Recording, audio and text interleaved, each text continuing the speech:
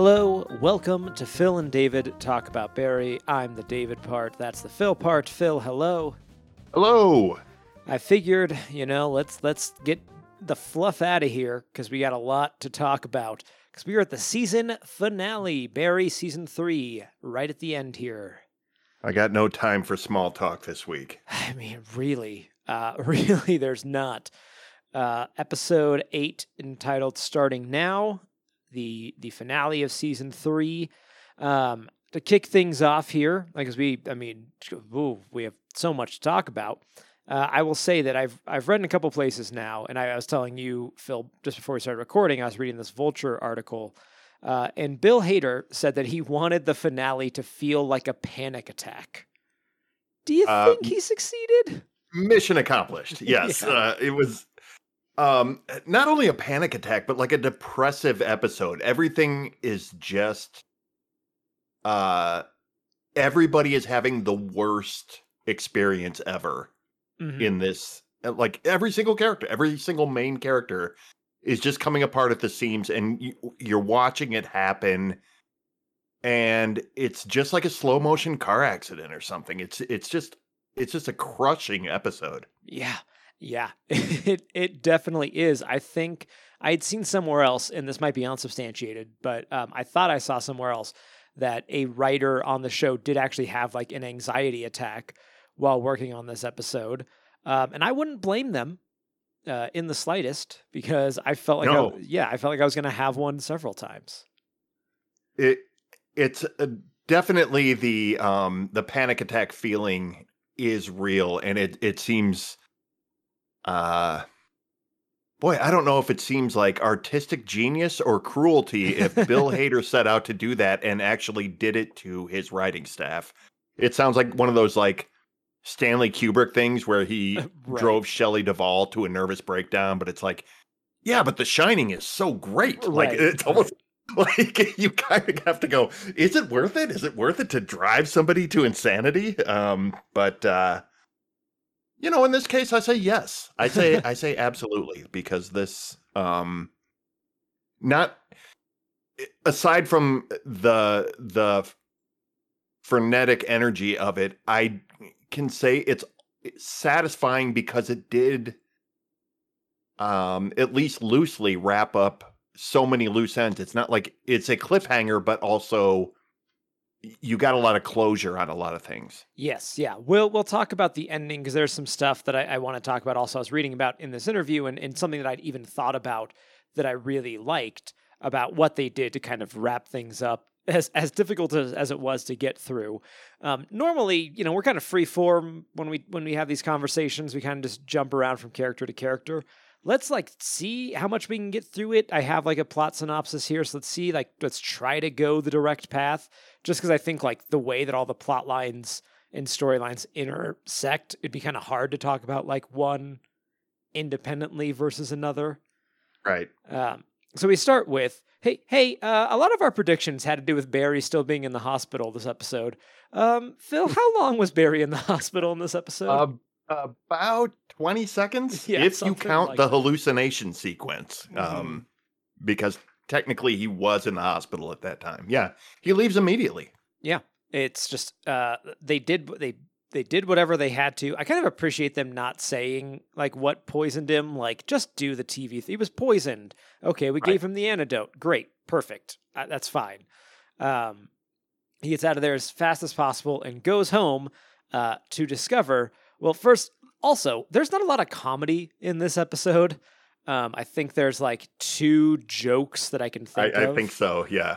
One is being that the roommates left a note that they were going to Tijuana to try out their act. Absolutely brilliant joke. I mean, like, they only had a couple of jokes, and they're both fantastic. And this one was just, I love the loose storyline this season of Barry moving back in with his roommates. Mm-hmm. And they're cutting a terrible comedy album. Yeah, they know they know it's not doing well here. They can't do it here, so we're going to go to Tijuana. We're going to go to Tijuana. And see. It's fantastic. Yeah, and see what happens. But what Barry does find back home is Sally, who is now asking him to do the thing that he was going to do to the Banshee lady, to do that to Natalie. Like all the psycho messing with her head, psychosomatic, like breaking her down as a human being stuff. And is like, she's totally on board for it now. She's like, yeah, let's do it to Natalie. It makes sense. Well, she's had a bit of a tailspin since Barry suggested it. But yeah, it took her a while, but she came around finally. She finally came around to seeing common sense. But now we have Barry saying, no, you don't want to do this. Well, and that his reason for that also doubles back to the beach hallucination that he had of the afterlife.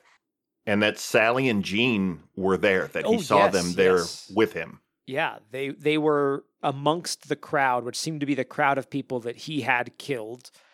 So he was having some sort of, in his head, like a premonition, like, if I keep doing this, eventually, this is, my read on it, it's not ever said in the show, but like, if I keep doing this, eventually, they're going to get caught in the crosshairs, and I'm going to kill, or they're going to be collateral damage because of what I'm doing. Collateral damage in literal sense, but also I think we see it here in this episode too. Like the idea that just being in contact with Barry, I think he sort of understands like, oh, I drag these people into the darkness with whether or not they actually get killed. It is like, I think he's starting to see that, he just ruins the lives of everybody he's in contact with. Yeah. And he says to Sally, like he says, I've seen where I'm going and I can't let you go down that path. Right. Like you said, like that darkness, I can't let you go down that path because I've seen where it leads me and I don't want you going there, which like, okay, that shows that Barry has suddenly had some growth, that he thinks that he recognizes like, oh, what I'm doing is not justifiable in the way that I kept saying it was. But I'm so far down this path that it's like, is it too late for me? Is where Barry's at now. Yeah, I think he's having sort of a reckoning with his hallucinations. And I mean, like what they've shown us in the last couple episodes has been like Revenant style death and rebirth. It's almost like the resurrection story by the numbers, where he's coming out of that and kind of going, second chance. And now, kind of understanding he has to cut ties with the people around him and that he's going to have to start over again. Mm-hmm. Yes. And before he can really dive into all of that too much, somebody from the motorcycle gang, or the dirt bike gang. The Taylor offshoot, I guess. Yeah, shows up and knocks Barry out, and then proceeds to attempt to strangle Sally. And this is where, as heavy as the show has gotten, things really this is, I think, where the panic attack stuff really started. Well, okay, there was actually the scene before this. I was just kind of following the plot threads we were talking about. There is the scene with Jean and Jim that we'll talk about. Is that before this? I can't remember. That was before this. Yeah, we'll talk about that in a sec. Let's finish talking about what happens with Sally when she manages to stab the guy in the neck. It's really hard to watch that scene. Austin and I watched True Romance last season. And there's that scene where Patricia Arquette is just being beaten to a pulp by Tony Soprano, James Gandolfini. Right. It's one of those things that it's like, it's really, really hard to watch. And I got the exact same vibe watching Sally fight for her life. In this scene. Yeah. She's being strangled, and they, one thing that movies tend to do a lot with like stranglings and stuff like that is like, 5 seconds, you go limp and you're done. But like, this is like, no, strangling someone takes a while. And it's exhausting, and you slowly see the light go out. It's really hard to watch. Yeah. And then, so, we're on that scene for a while. Then she stabs him in the neck, and it gets him at such an angle that it messes his eye. Stabs his eye from the inside. Oh. She then. Oh, go ahead. No, it's such a surprise. I mean, the surprise that she has the knife is one thing, and then when you see where it landed, it just adds unsettling on top of unsettling. Mm-hmm. Yeah. If you have any kind of body horror issues, that shot is going to set you off. Yeah, and I will say, so speaking of body horror, I had watched actually just before this. I finally started Stranger Things season 4. I'm like the last person on the planet who is Nope, you're not. Have you not started it yet? I'm still not there. Yeah. Okay. Which, by the way, I was actually going to mention this. I'll mention here on the show. Do you remember in American Vandal, there was like the 3 friends of the guy, and one of them like had really long hair? Yeah. He's in Stranger Things season 4. Oh, no shit. Yeah, and as soon as I saw him, I was like, hey! That's great. But anyway, there's some body horror stuff they introduce in Stranger Things season 4. And like, it's fairly effective, it's horror, but it's not real in the way that this is. Right. And what was happening here was so visceral and so real that, like you're going to have a reaction to what's going on. Yeah, it's the difference between, like, I can watch David Cronenberg stuff, you know what I mean? But like seeing something like this where you're like, oh, that could happen. Oh, that's absolutely the worst. And it's based in reality. That's the stuff that gets me really cringy and kind of flinching at the TV show that I know is not real, you know? Mm-hmm. Yeah, exactly. And then Sally beats the guy to death with a baseball bat inside of a soundproof booth, from a directing, like writing, that was, oh man, Bill Hader is a good director. Great. Yeah. I gotta say, he's really developed a style. He really knows how to like show the audience something interesting. And just like the way, like when the door, like she hits him, you hear the first hit with the baseball bat, then the door closes and we see her continuing to wail on him, but we don't hear it. And it's just so, I did not expect the soundproof recording booth to come back like that in this season. Or to actually be soundproof, right, seeing as they built it themselves. Yeah. Yeah. But it was, and she just beats him. And it's one of those things where it doesn't show us, so it's like more effective, right? Like all we see is just her wailing on the guy, and it's the whole sequence. This episode is full of graphic violence that we don't see. We'll get to talking about Hank and his storyline. Oh, yes. But again, you are given enough of it to know exactly what's happening, but you're not really seeing the final outcome of it, or aside from the guy with the knife in his face, like right. You don't actually see him getting beaten to death. And it's such an effective way of telling this story and being graphic without being like tasteless about it. You know what I mean? Mm-hmm. Right. It's not like, and this is a problem I have with the movie Drive. To be honest, I feel like Drive. I know people love Drive.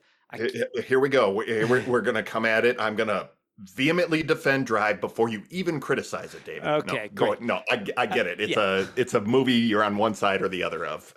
And like, for sure. When I can even hear the movie, first of all. Second, it's like there's so many scenes where it's like, look at this violence. Look at this violence. Do you see this violence? And it's like, yeah, I see the violence. Violence itself is not inherently interesting or telling me something. And in this, it's like, yeah, you don't need to show me the violence for me to be very affected by what Sally is doing here. Yeah, that's super fair. That's of as much as I do love Drive, I don't know that I've ever heard a criticism of it that I'm like, not like, oh, that's fair. Like it's a completely fallible movie, but yeah. Not to say I don't think that that movie has merit. I've seen the movie a couple of times. Like I get why people like it. I just think for me, it's like the violence, I'm just like, okay, I get it. Yeah, great.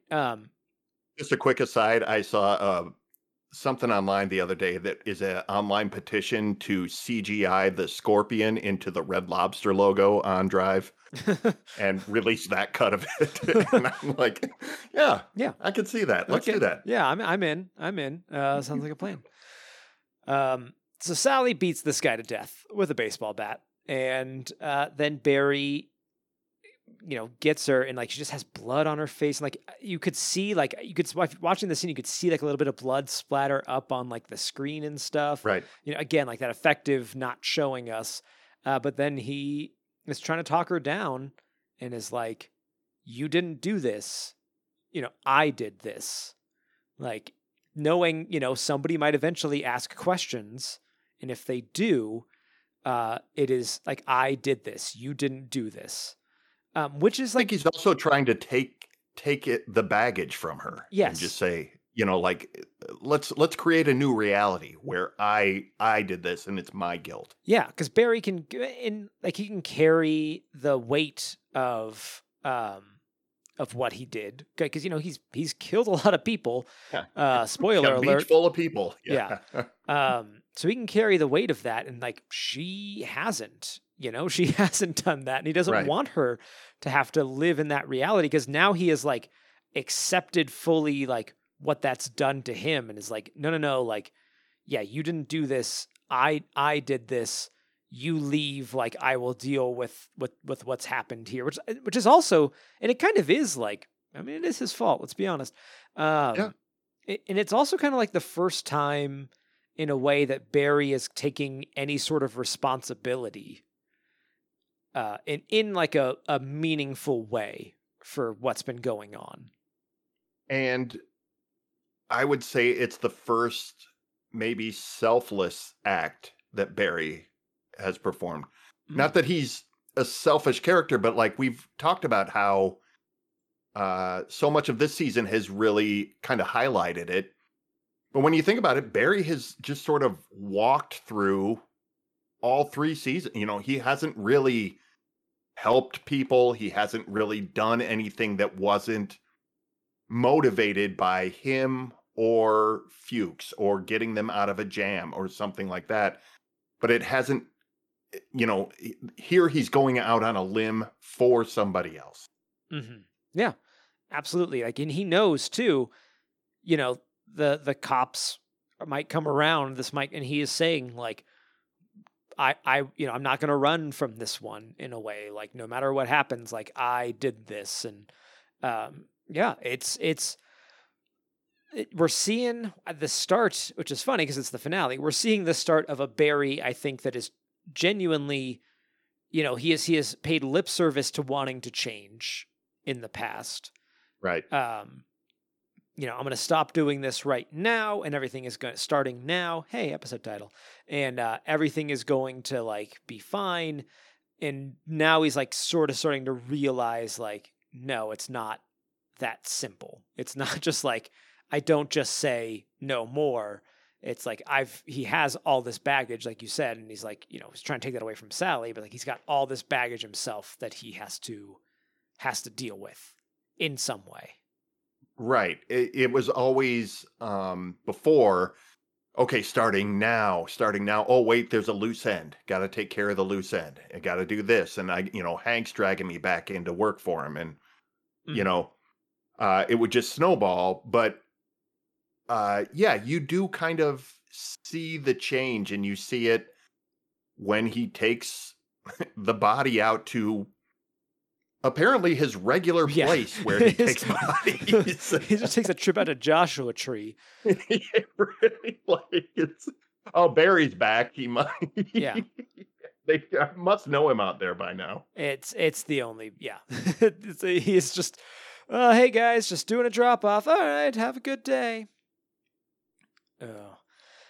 Let's rewind a little bit and go back to we'll talk about the one other joke in the episode, because I'm seeing here where when Sarah Burns' character just is talking to Fuchs, and then she goes out and because they basically tell Fuchs, we can link you to a bunch of stuff, she's been pretty dubious that he is the quote unquote Raven. The Raven. But he's still connected to all of this. And she's just like, we can connect you to all of these things. And I just like that scene where she's like, do we know what happened to Albert? And the police chief's like, nope, we haven't seen him since he walked out of here cocking his gun. I probably went to go see the sights.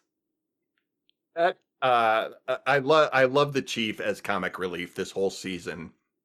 But on this note, I do want to say I think I don't think of her until there's a scene with her, and then I always am a little bit like, boy, they kind of underutilize Sarah Burns on this show. Definitely. I think she's so good. Ever since she was Loach's partner. Yeah. And I just feel like they've kind of relegated her to the background, which is fine. She fits in that storyline. I just wish she had a role that was a little meatier, if she was a little more like Janice and more kind of proactive in investigating. We really only see her in these interrogation and office scenes. Mm-hmm. Yeah, it felt like they were planning on there to be more with her when they introduced her. And then it's my understanding that the way that the show is written, and they had like a kind of vague outline for the season of where some things were going to end up. Like they knew that Cousineau was going to be the one to turn Barry in. But for a lot of the stuff, they kind of just build it moment by moment, and they see like, does it still make sense? These ideas we have, do they still make sense by the time we get there? And if not, let's change it. So I think like they probably introduced her and would be like, this is going to be the new detective kind of foil character. Right. But I think just as they were writing, they maybe didn't find a place with the story they were telling for her to do more. And I wish that they had, because I do like Sarah Burns, and it's nice to see. I think she's her great. in, yeah, and more stuff. And I think she could have done a whole lot more. So I mean, we'll see. Maybe maybe she'll still be around. I think I kind of said this at the end of the last season too, though. I was like, yeah, I'm sure there'll be more for her next season, and then we got what we got. Well, Hank's still running around. He could come back, and she was investigating that. There's potential for her to be around next season. Sure. Where next season's going to go, I don't know. We'll get to that. Yeah. But Fuchs is going to prison, and he is claiming now that he is the Raven. Right. He's a little unhinged. Yeah. I love that woman was like, "What are you talking about?" But then Jim and Jean have a conversation, and it is it's intense. Conversation is one word for it. Before that, we do see Jean is getting Jean and Annie are getting an offer to produce a play that will be televised in movie theaters too. So we are seeing their careers continuing to climb as well. Yes. Yeah. He is continuing to, because, and it's like, what play do we want to do? He's like, well, let's do this play that Annie wrote. Like, he is honestly trying to do what he can after he like stalled out her career years ago.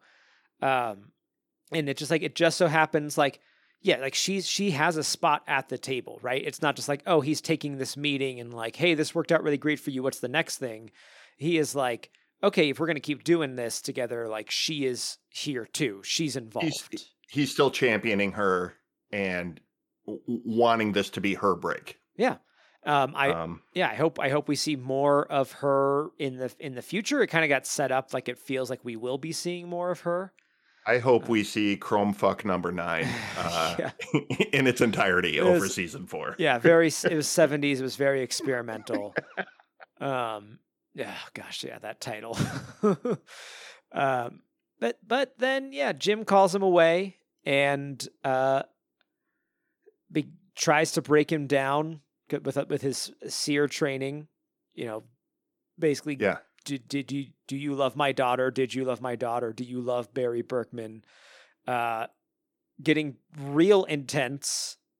Really breaking down poor Henry Winkler, who is continuing to act his heart out this season, and giving it his all. This is it was the mechanics of the scene are like the "it's not your fault" scene from Goodwill Hunting. That's all I kept thinking Oh about. yeah. But it's like so the intensity is just through the roof, and both of them are just putting a clinic on of how to chew the scenery and still have a powerful performance. I think both of those actors, they're just literally nose to nose and going through the full range of emotion. It's crazy. Yeah, because I think Gene is still afraid of Barry. I think even despite the fact that Barry was like, I'm going to give you this money and I'm going to walk away and you're never going to see me again, I think there was still a part of him that was like, this guy killed Janice and he's obviously shown how dangerous he is. Right. So I got to be really careful to like not do anything to get in his crosshairs. And then you have Jim come in who really just like breaks him down. And there's like so much that thinking back between that scene of like that scene and the very last scene, like there's a whole other conversation that happens that we don't get to see, but you can kind of fill in the blanks of it. But he gets Kusuno to a place where Kusuno can't, like, his fear is there still, but like he can't keep living that lie. He's gotta give it I back. think he gets Gene to kind of realize, like, why am I protecting Barry? You know, I do love Janice. Why? And this man killed Janice. Why would I protect him even at the cost of my own life? Like, I think he really, like, that scene is really about getting Gene to like his most honest place, if that makes sense. Yeah. Like, about getting him to realize what his priority should be. Yeah. He wants, and he so desperately wanted justice for Janice for a while and at the start here and at the start of like the season. And then he has let that go because of a number of reasons. And now he has somebody who is getting him back to that place of wanting justice. And Robert Ray Wisdom playing Jim Moss, we've seen him throughout the season, didn't have like, you know, he was a big kind of intimidating presence. But he really got to, you know, to play that character in this episode when he was interrogating Gene. When he gets up close to him and he's just like, I'm like, look at a man when he's talking to you, and it's just like, whoa, yeah, that would break me down too if somebody was doing that to me. There's something so good about the casting of that character, because the guy he's big. But he's older. He's a little heavier. He's one of those old guys that you can look at and go, "Oh, that was a badass when he was like 20 years ago. Like that guy was just like a linebacker." Yeah, and he could, and then he could still kick you my see ass. like his still... tough guy is still in there, and he lets it out, and it's just like, like it makes him kind of the baddest guy in the room. Yeah. Even though he looks like he's over the hill, it's like, oh no, don't mess with that guy. That guy really is the biggest badass. Just because he might be like past his prime in some ways, he is still, you know, not better. Like he can still beat some people who are in their prime right now. Yes. And not bat an eye. Like, just intimidating presence, just a strong feel to him. And it was interesting to see like that technique of like repeating those questions at an increasingly higher volume, because that would probably honestly work on most people. I think so. All I'm thinking is like, I would have pissed my pants like 5 minutes before Gene broke down. Probably when I walk into the garage and just see two chairs facing each other and nothing else. I love that. I got to show you something. And it's just these two chairs. And again, too, going back to Bill Hader's style, that I've noticed that the way that he sticks with the main characters, or sticks with the character that we're following. You know, when Jim brings his chair closer to Gene, we don't see that. The camera doesn't like pan out. We hear it happening, But Yeah. we are stuck with Gene. We are like, and it's closing in on Gene, who is, even though they're in this big garage, he's being backed into a corner. Like there's the kind of that claustrophobic emotional feeling that Gene has that is being shown through camera work here. And it was just very effective. It just worked really well. The more we talk about have these conversations about Bill Hader and his directing style, like the more I'm starting to get my head around like the bottom line of Bill Hader's directing style is just leaving shit to your imagination. Yeah. Like he gives you just enough and then he'll have a big reveal, but you won't see the main action going on. And it's just so effective. It's so interesting. Mm-hmm. Yeah. And let's talk about it really on display in Bolivia. Oh, man. Where Hank, who is still attached to a radiator, then has to listen to two of his buddies who made an escape attempt. Man, I'm having trouble talking today. They made an escape attempt, but then we hear that the Bolivians, how Bolivians deal with that is some sort of large cat. Some large unseen animal that sounds absolutely terrifying. Yeah. I thought it was like maybe a lion. I'm seeing something that said it was a panther. I was thinking panther or leopard, something. I'm trying to think of South American cats. Yeah. Either way, I don't want to be in a room with it. Yeah. Yeah. Absolutely. And we are with Hank the entire time. Obviously, they probably don't have the budget for a panther, and a CGI panther would not have looked good. But that House of the Dragon took the entire HBO CGI budget. Right. They were too busy making real dragons. They couldn't afford a panther.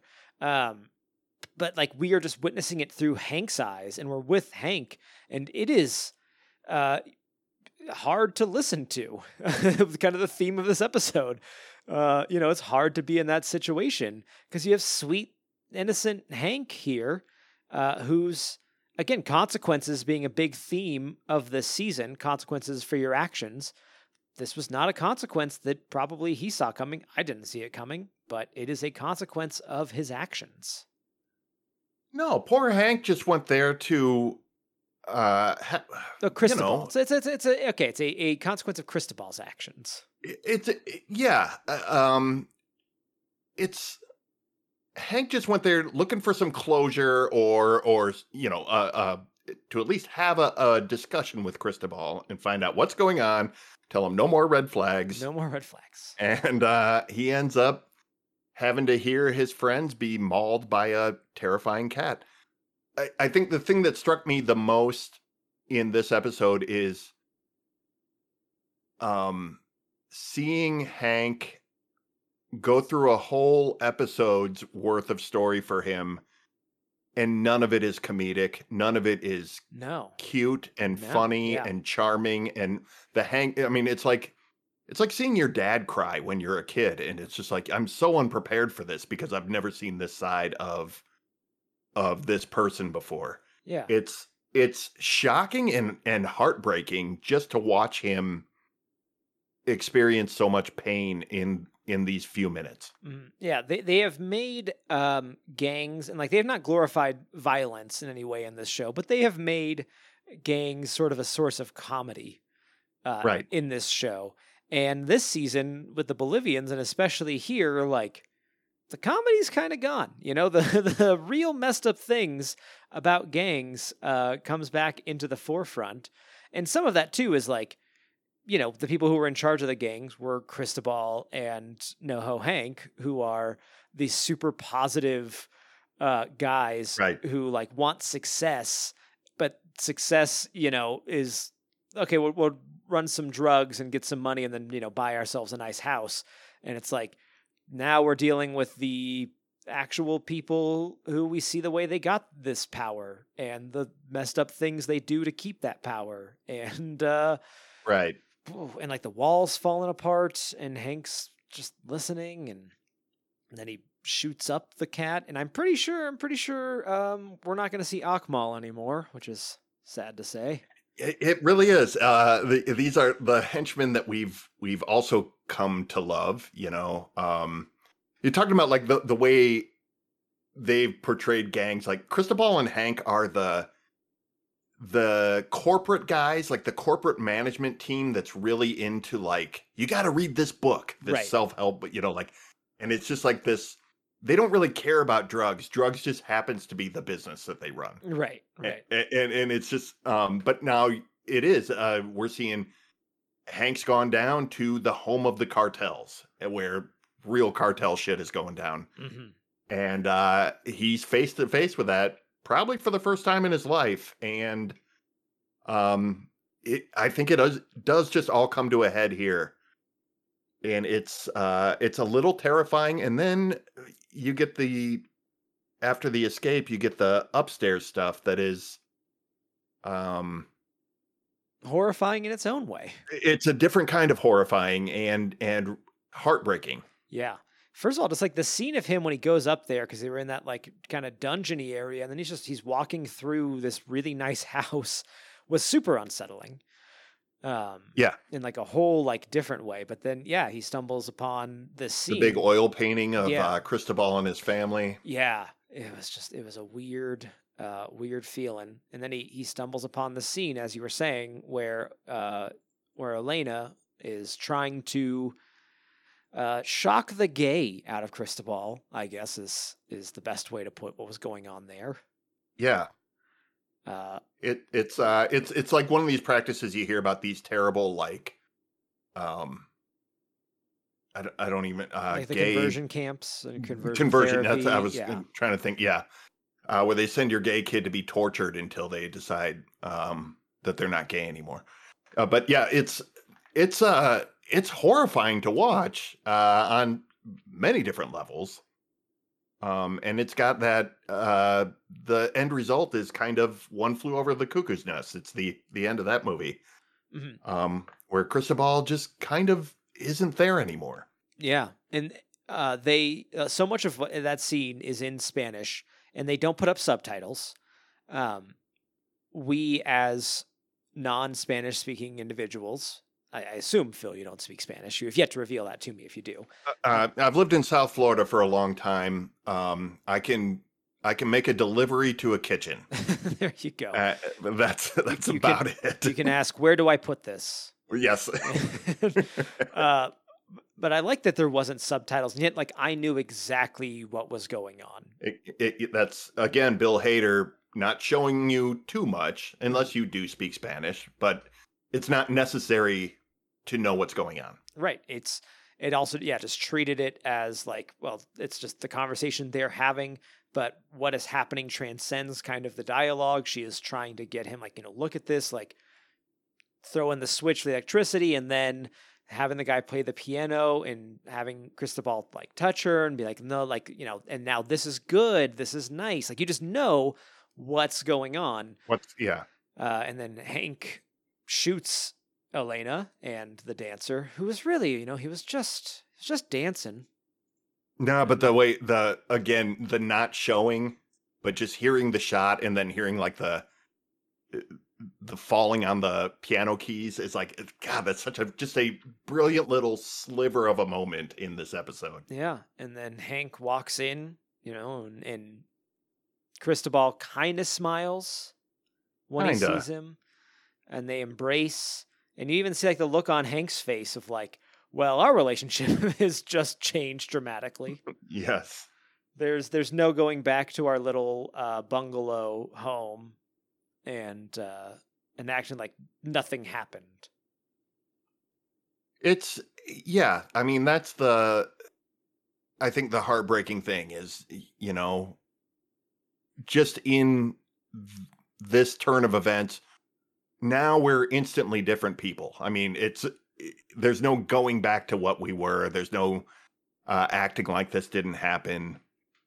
And it's so sad. I think this is the storyline that is so representative of how I feel about this whole episode, because it's just sad all the way through. Every storyline is sad. Every storyline wraps up, but it wraps up in a sad way. Yeah.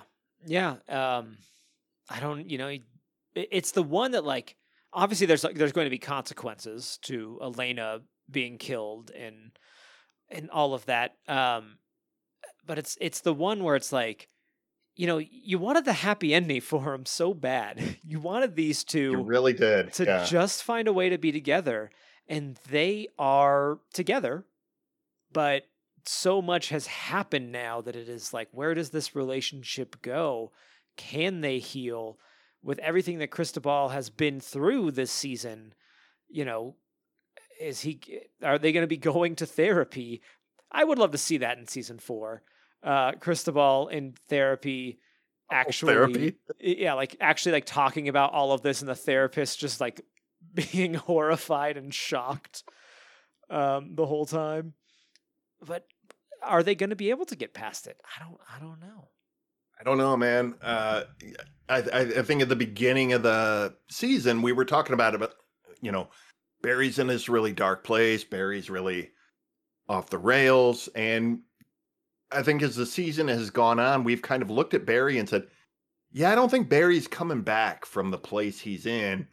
But I think we were always like holding out hope that Cristobal and Hank would get out from under their respective mob families and find a way to be together at that place in Santa Fe where they can watch Percy Jackson movies and sit in the hot tub and just be that boring suburban couple that we love to see them as. Yeah, because that's what they want to be. That's what we love them as. But unfortunately, that might not be. It in the doesn't look cards that for good. them. Yeah. Yeah. Well, it's sad. I wish the best for you, NoHo Hank. Fun for Anthony. Not fun. I shouldn't say nothing was fun about any of this. But great for Anthony Kerrigan to get a little bit more for NoHo Hank rather than just being the kind of comic relief the whole time. That character getting a lot more depth. Is the cost worth it? I don't know. My heart's broken. It really is. I feel very disillusioned with love and relationships right now. Mm-hmm. But he was great in this episode, especially. Watching him Hulk out on his handcuffs and bust out of that radiator, and you see that it's all driven by fear. Yeah. It's not like, oh, he just saw red and rage. Right. You really see like he's driven by something that's terrified inside him. Yeah, he is not like, oh, hero moment, like I'm gonna break this, get the gun. No, like not at all. It is survival instincts have kicked in entirely. And when the chips are down, like Hank can do it, but Hank didn't want to do it. He'd never guess that 2 episodes he watched a guy shoot him in the neck with a blow dart. That this was inside of him the whole time. Well, at that point he didn't want to be rude. At this point, I think he has stopped caring. He's over it now about being rude, which is this is a good time to stop caring about being rude. So, we've seen a shadow of this before when he got mad at Barry. I think in season 2. Yeah, the start of season 2. Where he was like, Barry, I'm polite to you and I'm nice to you because I'm a nice person and you are being an ass. He basically gets mad that Barry is rude to him. And I think like you do kind of see like, oh, this is in him. If you're not treating him well, this can come out. There's another side to Hank. Yeah. We just had not seen it yet. And then we join Barry again. Out there in the outskirts of Los Angeles, wherever in his body depository. Yeah, in the spot that he rented, where he is about to bury the attacker. And then Albert, who, some hand waving here. How did Albert find him? No. But Albert finds him and puts Barry at gunpoint, and Barry just breaks down. He just collapses and starts crying that Albert is confronting him over all of this. Albert calls him out on Chris specifically. He's, kind of understands Barry's a contract killer. He's like, how much for this guy? And, from his conversation, he kind of lets on that, yeah, I get it if you're shooting mobsters and lowlifes. But Chris, why did you shoot Chris? Right. He looked How up to much did you. they pay you to kill Chris? Yeah. Yeah. And Barry,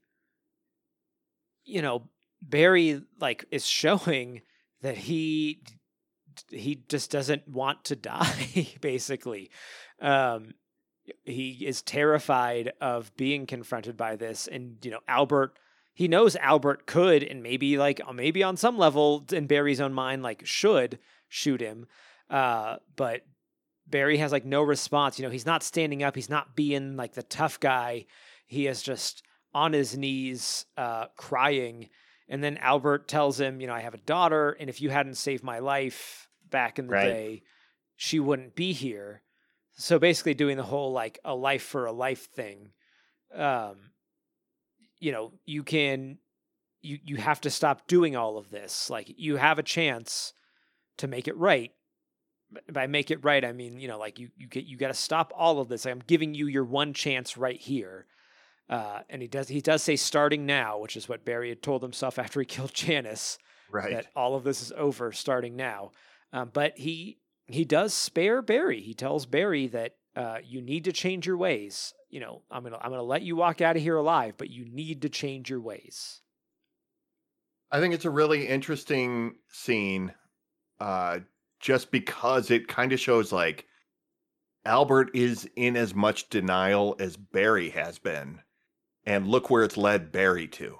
And like, is Albert kind of kidding himself, and is he going to end up in a similar place by believing that Barry can change? Is he emotionally invested in it too much?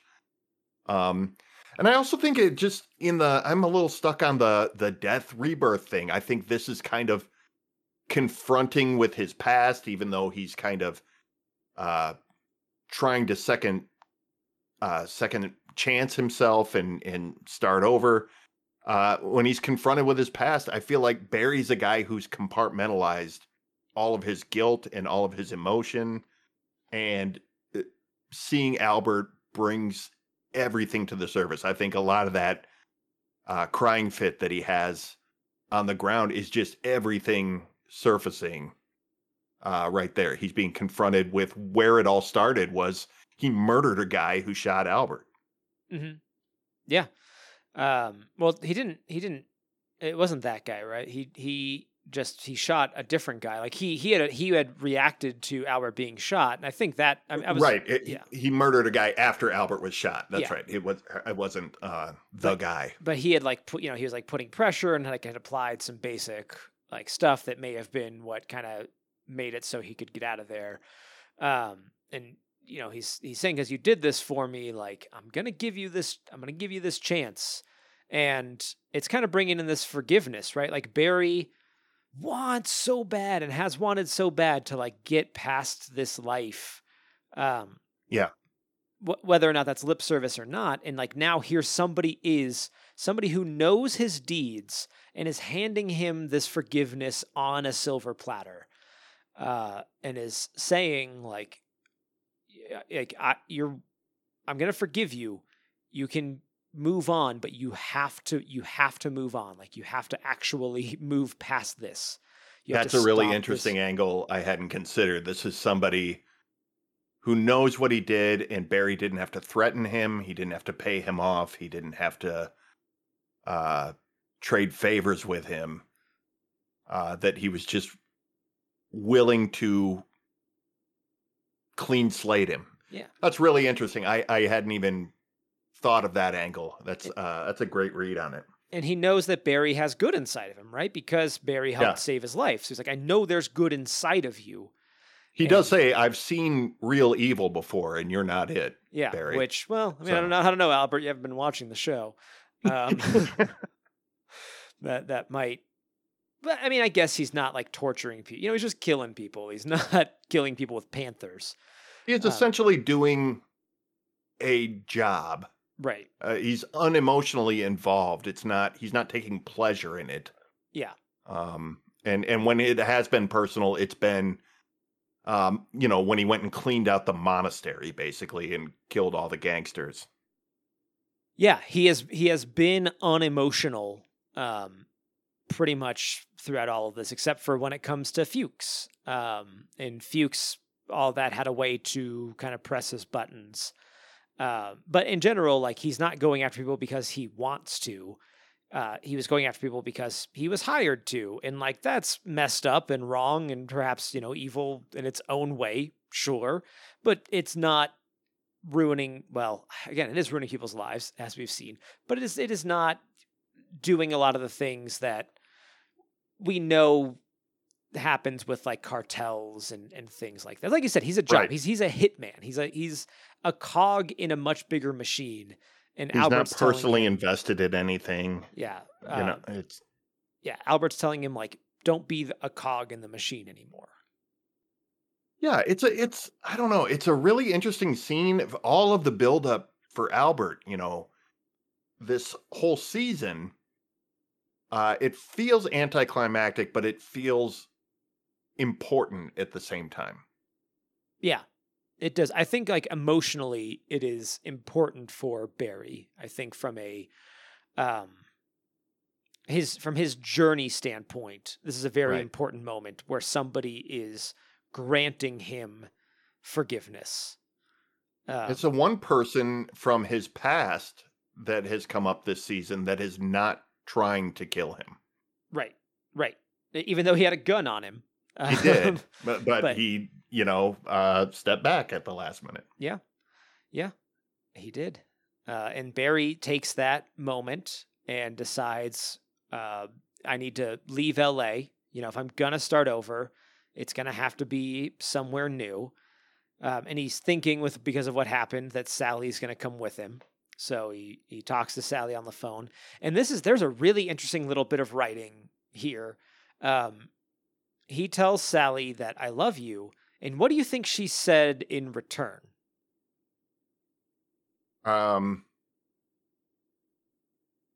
Well, she says I love you too, doesn't she? No. What did she say? I heard it that way originally, but I had the captions on and it had something else on there. I'm like, oh, that's weird that they like messed up the captions on that. But then like I went back and I played it again. I was listening. She said, "Oh, you do." Like it was like a question. So Oh, really? yeah, he says Oh, I love wow. you, and they place it in a way that seems like she says like I love you too, but what she says is oh you do, like Oh, oh that's you interesting. do, yeah. Oh, I'm gonna have to go watch this a third time. Yeah, if you know to listen for it, like you can hear it. But the first time I was watching it, like I totally heard "I love you too," and I was like, why did the caption say that? And then went back. I was like, no, she says "Oh, you do." It was Oh, interesting. that's really interesting. But it's interesting what she's doing at that time as well. Yeah, Where he's like, "Oh, we'll take off. I just got to get some shit from my apartment." And she's like, "Okay," and they go through that phone conversation. Then she gets on a plane to go back to Joplin, Missouri.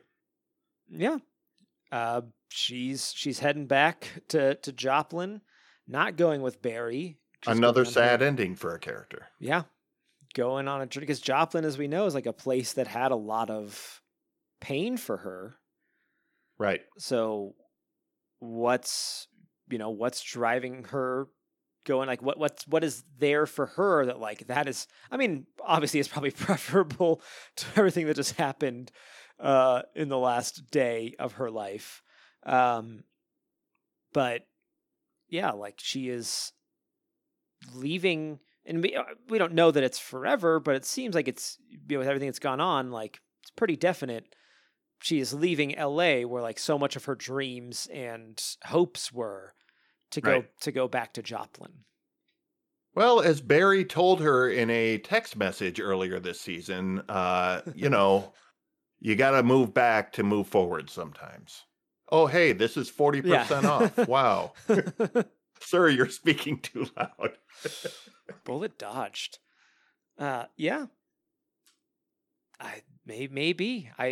So, yeah, I don't know. I mean, we made the joke last week that I think Sally needs to take a break and go work for Mitch, but maybe just taking a break from all of LA is what Sally needs, and letting this controversy blow over, and then maybe she goes to New York and starts over. I don't know. Well, I think it's going to be inevitable for her to be kind of dragged into where Barry ended up at the end. I would think, yeah. Which let's start building towards that. Because after that phone call with Sally, he gets a call from Jim. Jim tells him he needs to come over immediately. Barry's like, "Nope, I'm busy." Absolutely not. Because I think he even says like, "I want to talk about Janice," and Barry's just like, "No, thank you." And then Gene calls and is like, I forget exactly what he says, but it's basically hinting that like Jim knows, and he's going to do something. It's hinted that Gene's going to do something. It seemed like, I mean, the way they were setting that up was pretty broad for interpretation. I thought like, oh man, is Gene like about to shoot himself? It seemed, yeah. They showed Gene sitting on the curb with a gun, with his rip-torn gun, presumably. And yeah, it's so wide open. Everything he's saying about like he's gonna take away everything I've worked for. He's crazy. He wants revenge. Don't talk to him, Barry. Like he's really like, he sounds very desperate. And as we've learned, if Gene is nothing if not unpredictable, and kind of a wild card sometimes. So yeah, I mean, there's a million ways to come at his character in that scene. Yeah. But I was worried that Barry was going to drive up and we were going to see just the collapsed body of Gene there. But we don't. We see that Gene with the gun. They continue their conversation. That whole thing of like, yeah, he can't be talked with. He knows everything. Barry, like he's gonna undo it all. And with what you were talking about earlier, Phil, about like Barry doesn't want Sally or Gene to go down this darkness. He's like, no, you can't do this. I'll do it because I'm capable of doing it. Even though, he just got handed that forgiveness. It's like, there's always that one last thing, right? That was one kind of loose end. Yeah. Yeah. That was season 1. Why he shot Janice is because Janice was the one loose end. And he goes in prepared to kill Jim, only for Barry to get caught. The police are there. So unexpected. I mean, it really blindsided me. Same. when basically the entire LA SWAT force is in Jim Moss's backyard. I mean, with what Barry has accomplished, yeah, probably a good call. Yeah, absolutely. Yeah. But yeah, I totally did not see that coming. And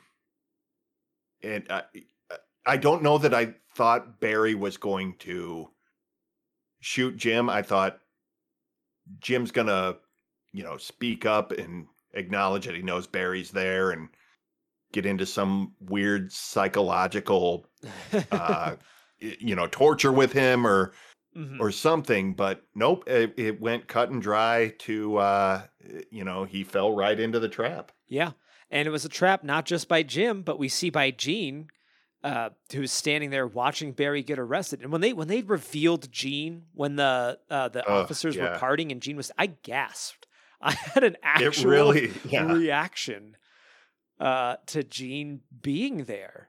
He's a great actor. He sold it. Yeah, which is funny because earlier this season, Barry was like, "You're not a good actor, Mr. Cousineau." I had a friend, my buddy Zach.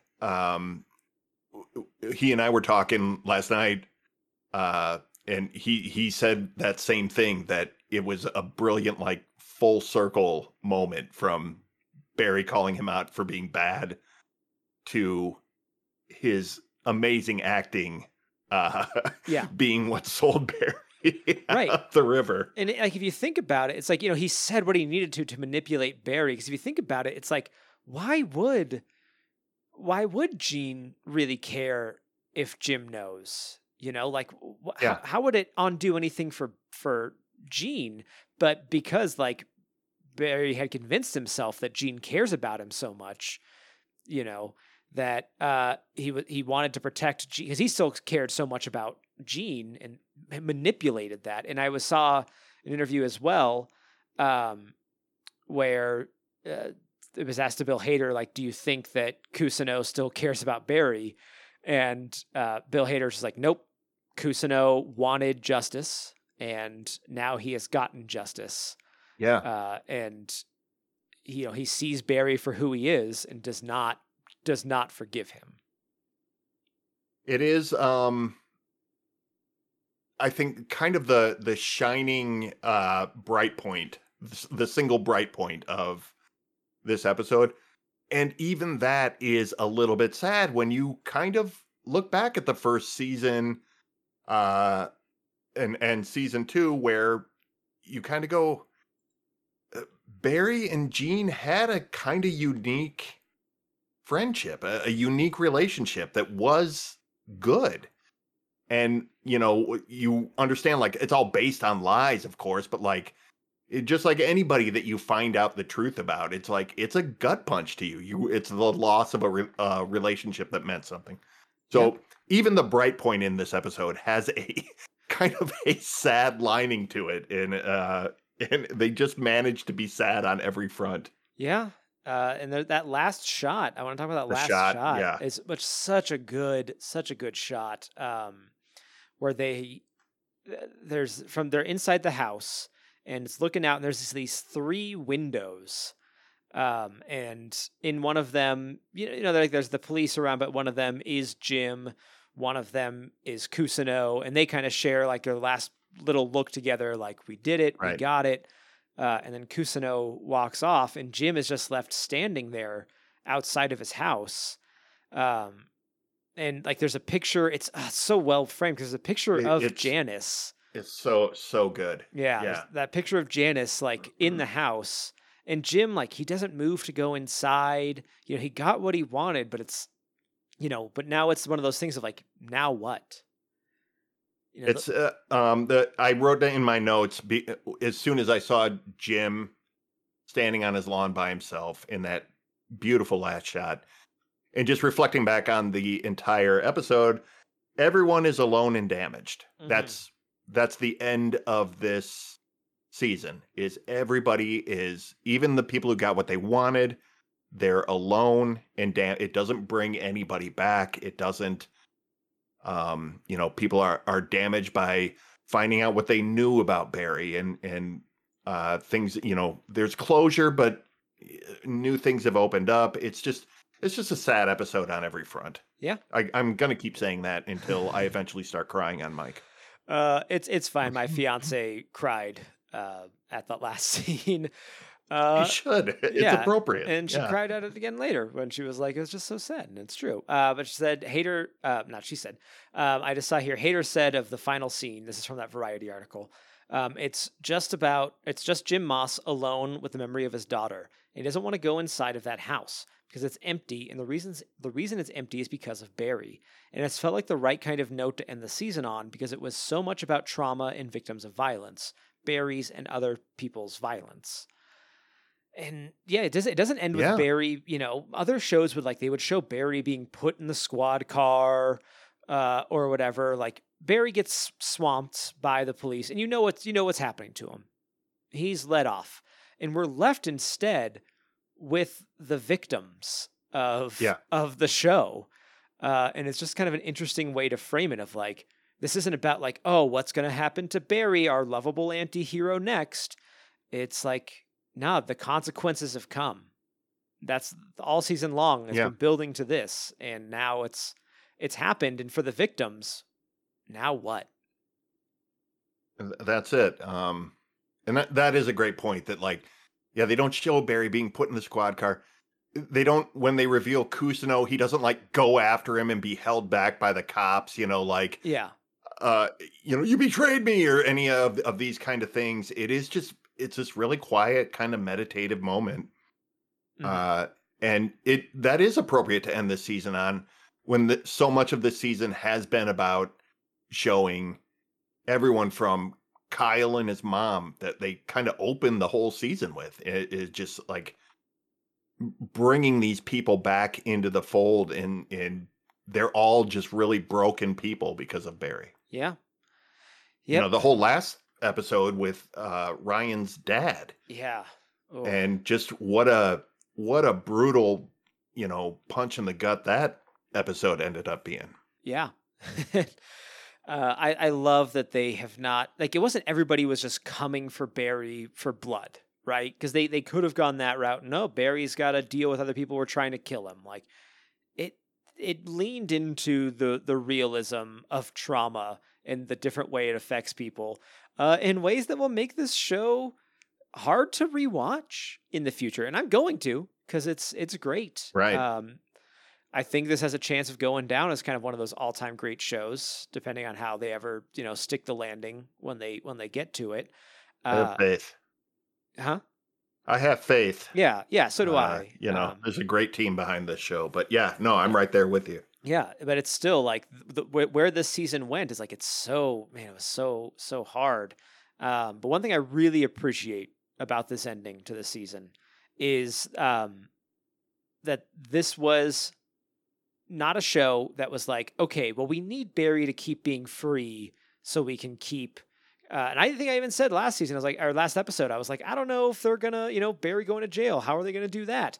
But then Barry's going to jail because they didn't want to do that thing of like, oh, well, he just gets away with it again, and like more bad things are gonna happen, but he's gonna keep getting away with it because he's the protagonist.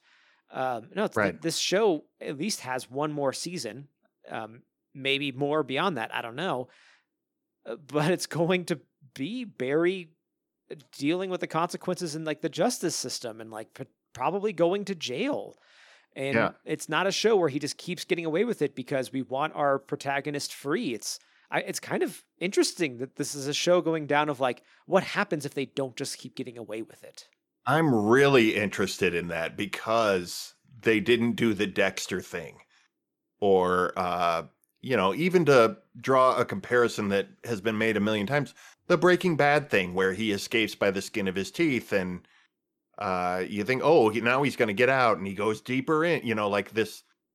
I'm not mocking Breaking Bad, my all-time favorite show, but like it is just like, you know what I mean? We've seen these things before where, they show consequences, but they don't ever really put somebody in a corner like this. I mean, to really go, yeah, we got one more season left and our title character is going to prison. And it's just, I don't know that I've ever seen that before. And I'm really, really curious to see what they do with that. I think it's so interesting. Yeah, because there's, because I think it's like when they get caught is like kind of viewed as like now they're paying for they're paying for everything, and it's kind of a cheap way to get out of having to do. And I'm not saying this is all for like every show, but as a way to get out of having to actually do growth for your character. So they just keep getting away Right. with it because then you have like they have to keep getting away with it. And now Barry's not going to, and it's in a point where he was starting to have some revelations. So how is that going to reconcile with him now actually like getting caught, and like is he actually going to be able to, is he going to stay on that path of like trying to get that redemption? Is he going to accept that prison might be, or like I don't know, like the prison, whatever actions. I don't think California has a death penalty. Whatever comes his way, like is he going to be accepting those things? What is this going to mean for Barry? And I'm just very curious to see. Yeah. I'm also curious because Fuchs may be heading to prison. Oh, and yes. Will they be in prison together? Barry and Fuchs might be cellmates. Yeah. I could see it being a Fuchs is the guy who gets things and brokers deals in jail and starts trying to rent Barry out to do prison hits or something. But yeah, I mean that was when I realized I rewatched it again today, and I was like, oh yeah, Fuchs goes to prison too. So there's still opportunity to have some of the old dynamic in there, but I am really hoping they do some interesting. I mean, it's a whole new setting, so it kind of has to be a whole new character dynamic too. Yeah, and we're probably going to see like the trial and Barry actually, hearing from people what his actions have done. At the same time, yeah, you're right. Like Fuchs, who no uh, has no desire to change his ways, who Right. has had several chances to change his ways and move on with his life, has no desire to, and embraced even being the Raven, who. Right. And what's that going to mean in prison versus like Barry's going to prison for a lot of the same things. They're tied together, and I think it's just going to come out more as the show goes on in the next season. And how are these two different people going to react to being faced with their crimes? I can't wait already. I am. I mean, like I said, it wrapped up loose ends, but there is enough of a cliffhanger here that I can't wait to see what they do with this. And season 4 can't get here soon enough. No, absolutely agree. I don't know how long we got. Probably at least a year. I hope that it's not that long. But Yeah. as long as we don't have to wait 3 years, like we Yeah. did once upon a time, well worth the wait. I will say here at the end of it. I was going to ask you, worth the wait, David? Did you enjoy the season as a whole? Yes, I did. I have a friend. I was with my friend Duncan. We were talking about it, and I could tell he wasn't as keen on this because it was, he was still wanting to root for Barry, and this season was making it really hard to root for Barry. Right. And I understand that, but I enjoyed this season so much. I enjoy the exploration of consequences, of the trauma, and it was good. It was a really good season. I think this is, as long as the show continues to kind of produce it at this level, this show's going to go down as kind of one of the greats of television history, in my opinion. What about you, Phil? Do you think this was worth the wait? Did the show manage to do it? Because we haven't been glowing the whole time we've talked about this season at all. It's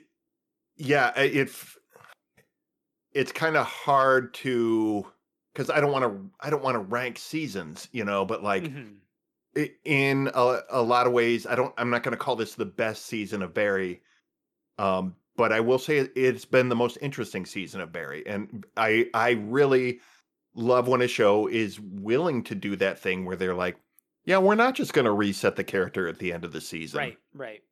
And we're going to put Barry in a really dark place. He's going to be lost this whole season. And yeah, I really, really appreciate that they went down this dark road, even though it's not like a feel good road, at the end of it. It really, this was a tragedy, and I love a good tragedy sometimes. It sounds so bizarre, but when it flows natural and all the characters end up in a place that feels natural to them, I just got to tip my hat to, this is, I think, some of the most interesting TV writing I've seen in a long time. And then, you just put together some of these episodes that we talked about that were just directed so insanely well. That freeway chase, that the weird hallucinations, just there's so many, like, just where theme trumped plot so many times. I'm just gushing now about the high art of this season. Fair. It just, I don't know, this just hit so many heights. This kept surprising me. So yeah, I don't know, they spent the entire pandemic writing and rewriting and getting it to a heightened place, but it all came through when we finally got these episodes. I loved this season. Yeah, absolutely agree. Great season, leaving it in a place that just leaves you intrigued. Like you said, not a lot of shows. Not that they're not willing to do it, but it's just so much easier to set them back to zero, right? It's just so much easier for next season, for the longevity of the show. And this is a show that is more concerned with its themes and its writing and its storytelling than the longevity of itself. And I think we as the audience just kind of reap the benefit of having Exactly. a really great show. Yeah. I appreciate all your hard work because I enjoy this. Yeah. Yeah. Yeah. Exactly. And not that I want every show to necessarily be like this, necessarily, but it's wonderful and awesome to have a show that is. Yeah, absolutely. Yeah, you got to have your junk food TV too. Yeah. But yeah, you got to have your high points too, and this is definitely one of them. Absolutely. Any last thoughts on this season? Just I've loved doing these shows and talking it out with you. It's great to podcast on the reg with you again, David. Yeah, it's been great. Hopefully we can find something to do before Barry comes back. Westworld season 4 is coming. No, I'm just joking. I'm not in on that. If you want to do that to yourself, you go right ahead. But I will say we did seasons 1 and 2. They are among our last Brokebot Mountain episodes. Mm-hmm. And that show is still archived on Spotify. If anybody wants to hear us talk about the first 2 seasons of Barry, yes. Brokebot Mountain, you can still find the archive on Spotify. And man, it's got to be near the end of that feed. That was definitely right before we went off the air. But yeah, that was one of the last things we did. Was like, hey, we're both watching Barry, right? Let's talk about Barry. Let's talk about Barry. Yeah, and now we are on a more regular basis, and we will next season for sure. And I'm sure we'll do something in between now and then. So we'll check in between there. But yeah, so keep your radios tuned to the station, and you'll hear us again. Absolutely. All right. Well, thank you everybody for listening to Phil and I. Just really, this was for us. Pretty much. But we were happy to have you along for the ride as well. And again, share your thoughts with us. We'd love to hear what you thought of this season of Barry. And we will talk to you next time. See ya.